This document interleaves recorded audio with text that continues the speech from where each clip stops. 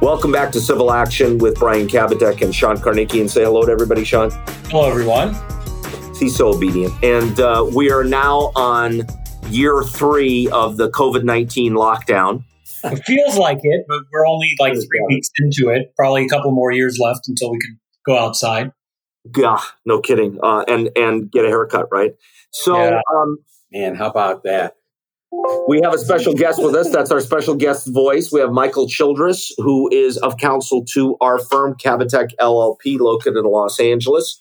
One of the things that our firm has a great deal of experience in is handling insurance cases, insurance, bad faith claims, first-party insurance. I think between Michael and I, we've added up that we probably have at least $1 billion in recoveries against insurance companies. That's in addition to probably another $1 billion or so that our firm has recovered in other judgments, settlements, and verdicts. So when this COVID-19 hit, we decided that we wanted to look very closely at the business interruption coverage. We're going to talk about that extensively today. Before we get into the discussion, Sean, tell people where they can find us. They can find us at kbklawyers.com, but they can find the podcast on Spotify, iTunes, or wherever else they listen to podcasts. And normally our podcasts feature weekly discussions on recent cases that have come down from the Ninth Circuit, the California Supreme Court, the California Court of Appeal that affect plaintiffs' practices. But from time to time, we deviate and we do something a little different, a little more interesting. And today we're going to talk about business interruption, COVID-19, and why this is something that you should be looking at, why people should be looking at it and considering it carefully. So I think, Michael, just very briefly, Sure. Not only are you of counsel in our firm, but you have almost 40 years experience as a trial lawyer, about 30 of those spent doing insurance cases. Actually, all 40 doing insurance. I'm one of the few that started out in the insurance industry back in 1981. And, back then, the only kind of cases you got were where your client had either burned down their place or was trying to defraud the insurance company. And so it wasn't a full-time job until the mid-90s when the insurance companies started denying everything. So I've been doing this a very, very long time. Yes, you have. And to someone like Shant, that seems like 4 lifetimes. So was Shant even alive in 1981? No. I don't think he was. No, that's good. Thank you for making us feel good, Shant, about ourselves. Thank you. Sorry. So, Michael, let's start with a discussion about what is business interruption insurance and then how that factors into everything. Yep. So, we've been looking closely at finding insurance coverage for the losses resulting from the pandemic. The pandemic is unprecedented. Nobody forecasted it. And with all the closures that are occurring, businesses large and small are taking the inordinate hit for the rest of society to reduce the impact of the COVID-19 virus. Whenever you're looking for it, and so the insurance policies that we're looking at are property insurance policies, not liability policies, not workman's comp. Property policies is where you would find coverage for damage to your dwellings, your buildings, but you would also find coverage for your business income losses. It's also called lost profits coverage. Another term is business interruption coverage, and business interruption coverage is an additional coverage in almost every commercial property insurance policy. And so there's no doubt that there's some business interruption coverage that will come to bear in almost every situation. When you're trying to determine whether or not you have coverage for loss, it's a 2-part analysis. First part is to determine whether or not the type of peril, the type of loss that's occurring comes within coverage. And then the second analysis is whether an exclusion bars it or limits the amount of coverage. And so, and I may be going too far. You're doing great. Yeah. Well, no, I think that's Michael, and I think maybe if I ask a couple of questions about that point, it might help because I learned a lot of this from Ryan and Michael specifically, and kind of that's one of the first issues that I sort of struggled with. How do you determine whether or not the policy itself, just big picture, is a all risk type of policy or a specified peril policy? Where do you look to for that? Well, you look at the coverage grant, which typically will say we cover all risks of direct physical loss of and damage to covered property. Wouldn't you say, Michael, that at least 90% of most business property policies are all risk policies? Absolutely. To get a specified peril policy for a business would be exceedingly rare. You sometimes see it for homeowners coverage. You often see it for personal property coverage, but you never see it in the business context because it wouldn't cover anything. So we go into this, Sean, with the understanding that a business probably has this all risk basic policy. But I think from there, things can diverge, rapidly. I mean, one thing that I think lawyers understand, but I'm not sure the public understands, is that not all policies are the same. That's a fact. And in fact, each insurer kind of white labels their own policy. They start with a basic mule from one of the form companies that supplies the forms, but then they edit and alter them to match the particular product to make their coverage unique. But the all risk coverage grant is pretty common across all insurers. And basically what that means is all risks of direct physical loss of or damage to covered property are covered unless they're excluded. And so that's the standard all risk grant. So the question becomes, under an all risk policy, whether you have triggered direct physical loss of or physical damage to your property. And that's going to be the one of the big battleground issues in these business interruption cases. I was going to say, not to throw a wrench into the process here, but I'm sure a lot of people listening to this are wondering, well, how is the shutdown going to be tied to direct physical loss of or damage to the insured property? And what's the strategy for addressing that, Michael? Well, right. I think before we actually get to that, Sean, let's talk about just generally how a typical insurance claim would be made for business interruption. I want to use two hypotheticals. I want to assume that we have Sean Karnikian's very gourmet, high-end restaurant that's located in a strip mall in the Valley, okay?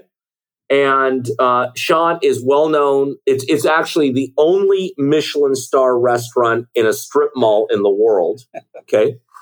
And next door to you in the strip mall is a dry cleaner, right? So hypothetical number one,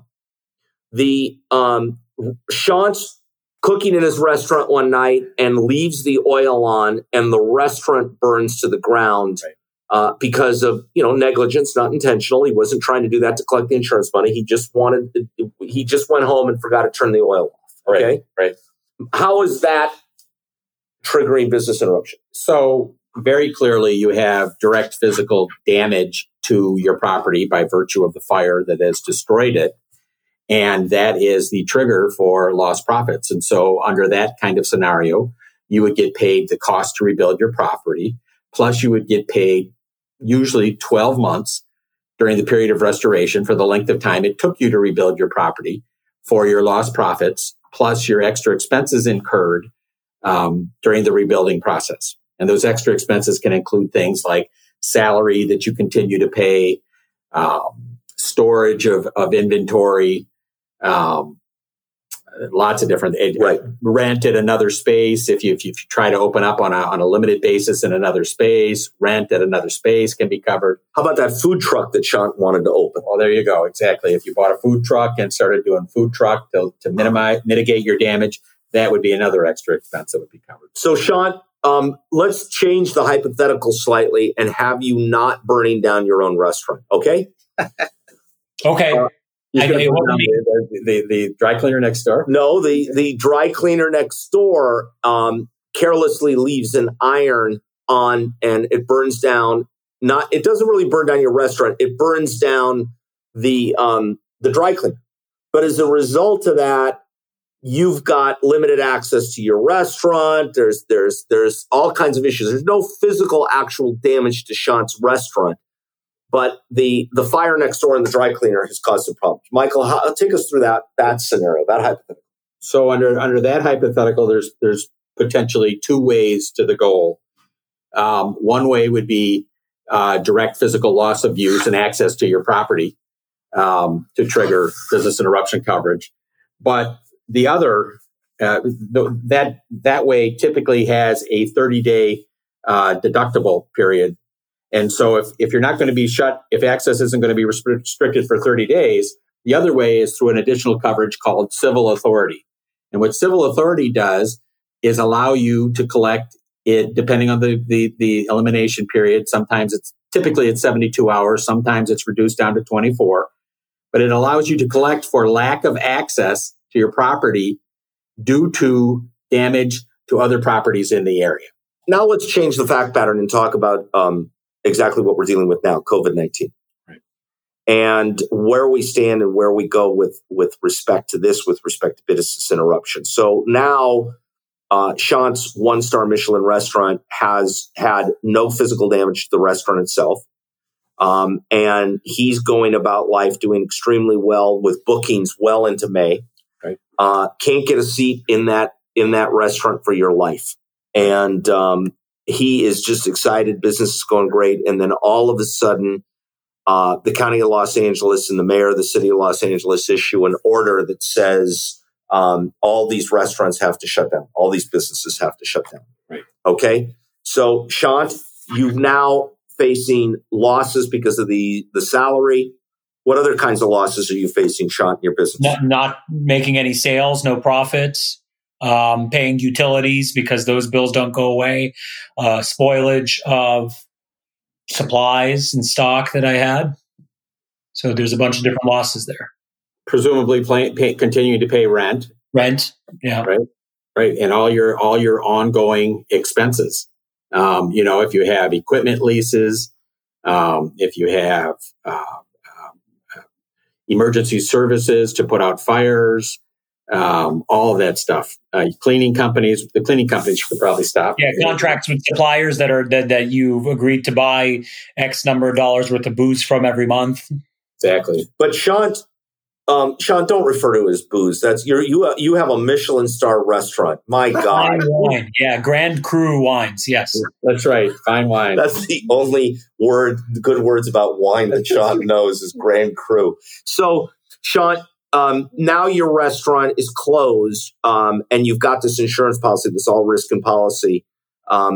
Let's assume for the purpose of this hypothetical that your policy has a virus exclusion. So, Michael, you want to take us through where we stand with that? Yes. So once again, we believe that the closure, you have to. It really has to do with causation, and you have to think about what actually happened here. There was no virus found in the restaurant itself. It was closed for the common good, for the people, to prevent the spread of the virus. And so, since we're dealing with an insurance policy that covers a piece of property, typically the typical way a virus exclusion would operate would be if virus or any other excluded, mold, asbestos, they're all excluded under the policy. If those were found in the property, you would have no coverage for the cost to repair that and the attendant shutdown, on one hand. In this case, however, what really has caused the damage is the fact that the government has caused you to shut down and as well as limited your access to your facility. And it's been done for the good of the government as well as the good of all your neighbors and people. And so under that scenario, we believe that it satisfies the direct physical loss of function of your facility. And it's not because the facility was contaminated, right, Michael? It's not like they're trying to spread it, but the cause of the closures is not necessarily the virus contaminating sites, but it's to prevent the spread of it. It's the fear of the spread of the virus. Well, it's also the social distancing. It's also the fact that people aren't supposed to congregate in groups of more than a handful of people. I mean, Shant's restaurant didn't have any virus in it. Correct. And by the way, I don't know if we've mentioned this already, the burden of proof is on the insurance company to establish the applicability of an exclusion. They can't just point to it and say exclusion. They've got to actually prove beyond a preponderance of the evidence that the exclusion applies. Correct. And a lot of these issues were beat up pretty roundly right after 9/11. And in particular for the airlines who, when they were not allowed to fly, they lost a lot of money. And in those cases, it was determined, but the airlines themselves could continue in business. The airlines themselves were not shut down. And that's really the distinguishing characteristic in this case. Here, the businesses are actually being shut down by the government. And so if you look at the virus exclusion, the typical virus exclusion prevents coverage for any damage caused by or resulting from any virus, bacterium, or microorganism that induces or is capable of inducing physical illness, distress, or disease. And so, what the insurance industry is going to say, they're going to say that the circumstances we find ourselves in resulted from a virus that could induce physical distress, illness, or disease. And it's all going to turn on the definition and the application of that term resulting from. Right. And the concurrent loss of the government order or the government restriction on the property is, although potentially related, it's a different cause. Yeah, absolutely. And so what you have in this situation is you have multiple causes, some covered, some not covered, causing damage. And under that language, damage caused by, loss or damage caused by, or resulting from, that doesn't exclude other causes of loss. And so if the predominant cause is found to be the government order, then all losses stemming from the government order will be covered. And any losses stemming from the finding of virus in your restaurant will be excluded. But I pretty much assure you that nobody's going to find any virus in any restaurants. So, Sean, before we pivot slightly on this issue, now that your restaurant's been closed, what sort of questions do you have for Michael? Well, what do I do next? Quite literally, restaurants closed. I have this insurance policy. It says something in there about business interruption. If there may or may not be a virus exclusion, what do I do next? I should probably just call up my broker and tell him, hey, do you think I could get coverage for this? I'm not open. I'm closed. I'm losing a bunch of money. Well, there's two things that you should absolutely not do next. And one of them would be calling your broker, because the response is going to be predictable, and that is that you have no coverage. Brokers are the first line of defense for the insurance industry, and often motivated to limit or not file claims because it impacts their compensation. The first thing you should do is get your insurance policy and get it to somebody competent to review it.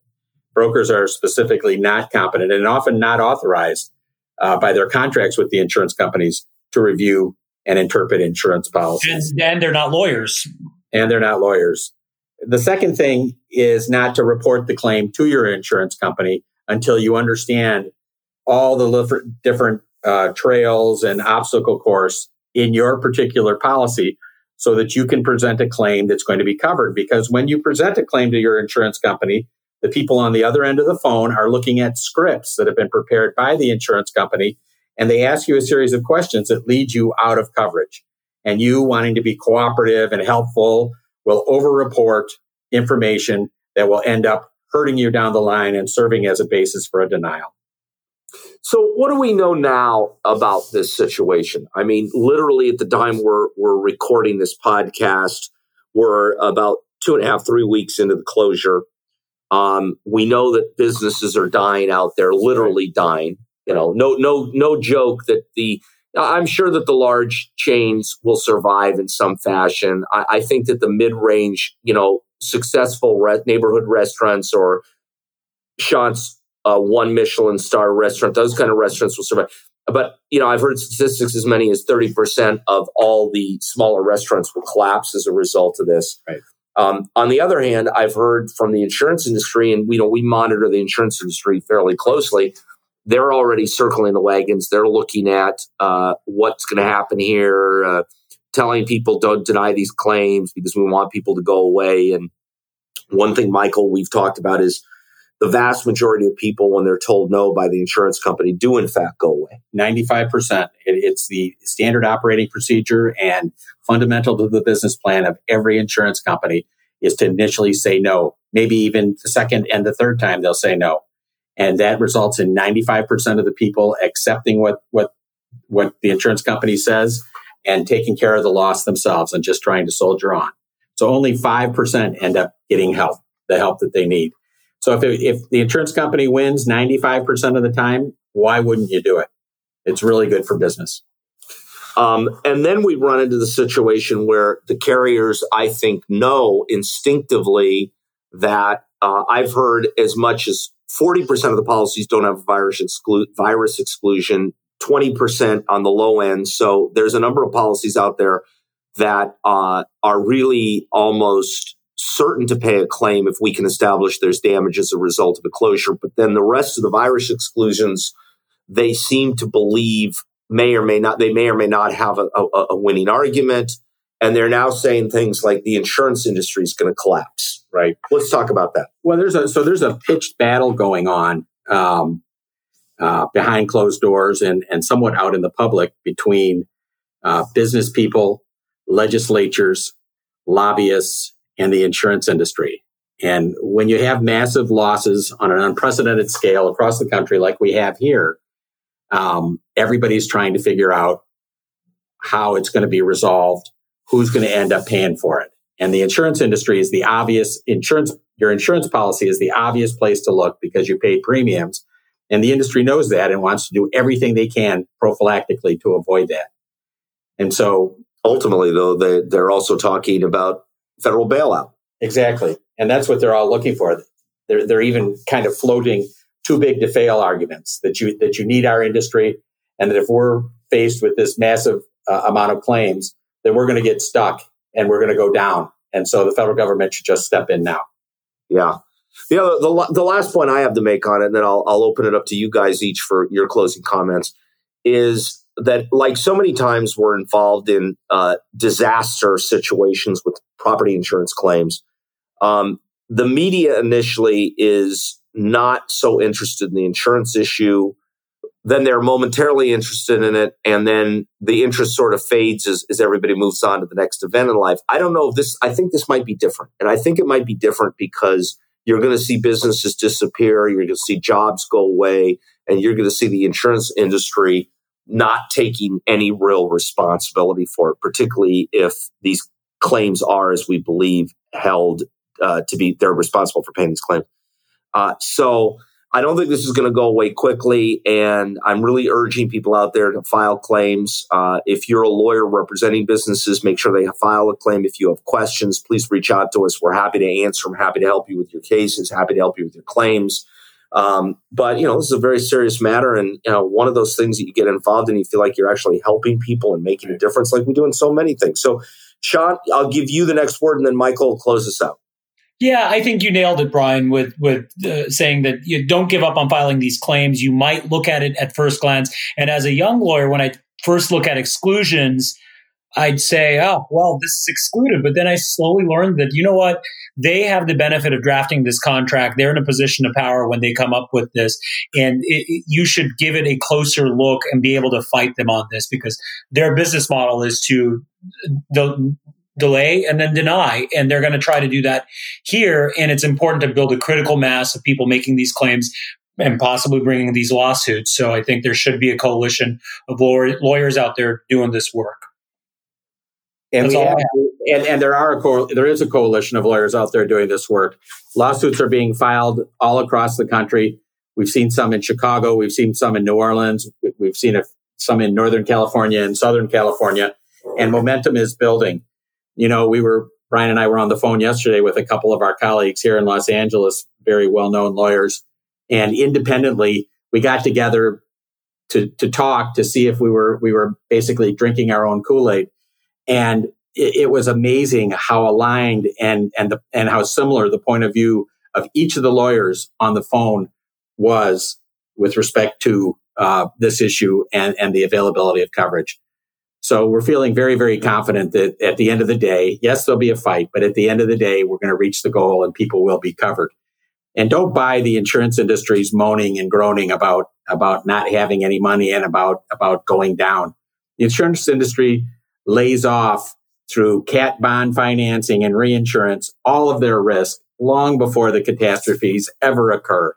And so what they're really talking about is the losses that they've suffered in their investment portfolios, limiting the amount of profit that they're going to make this year. But in no way is it going to threaten the viability of the industry. There will always be an insurance industry as long as there's risk to insure. So that's what we got for you today, folks. Thank you very much for joining us on Civil Action with Brian Kabateck, Sean Kornicki, and our special guest, our counsel to our firm, Michael Childress. We're always here to answer your questions. Sean, you close it out for us, please.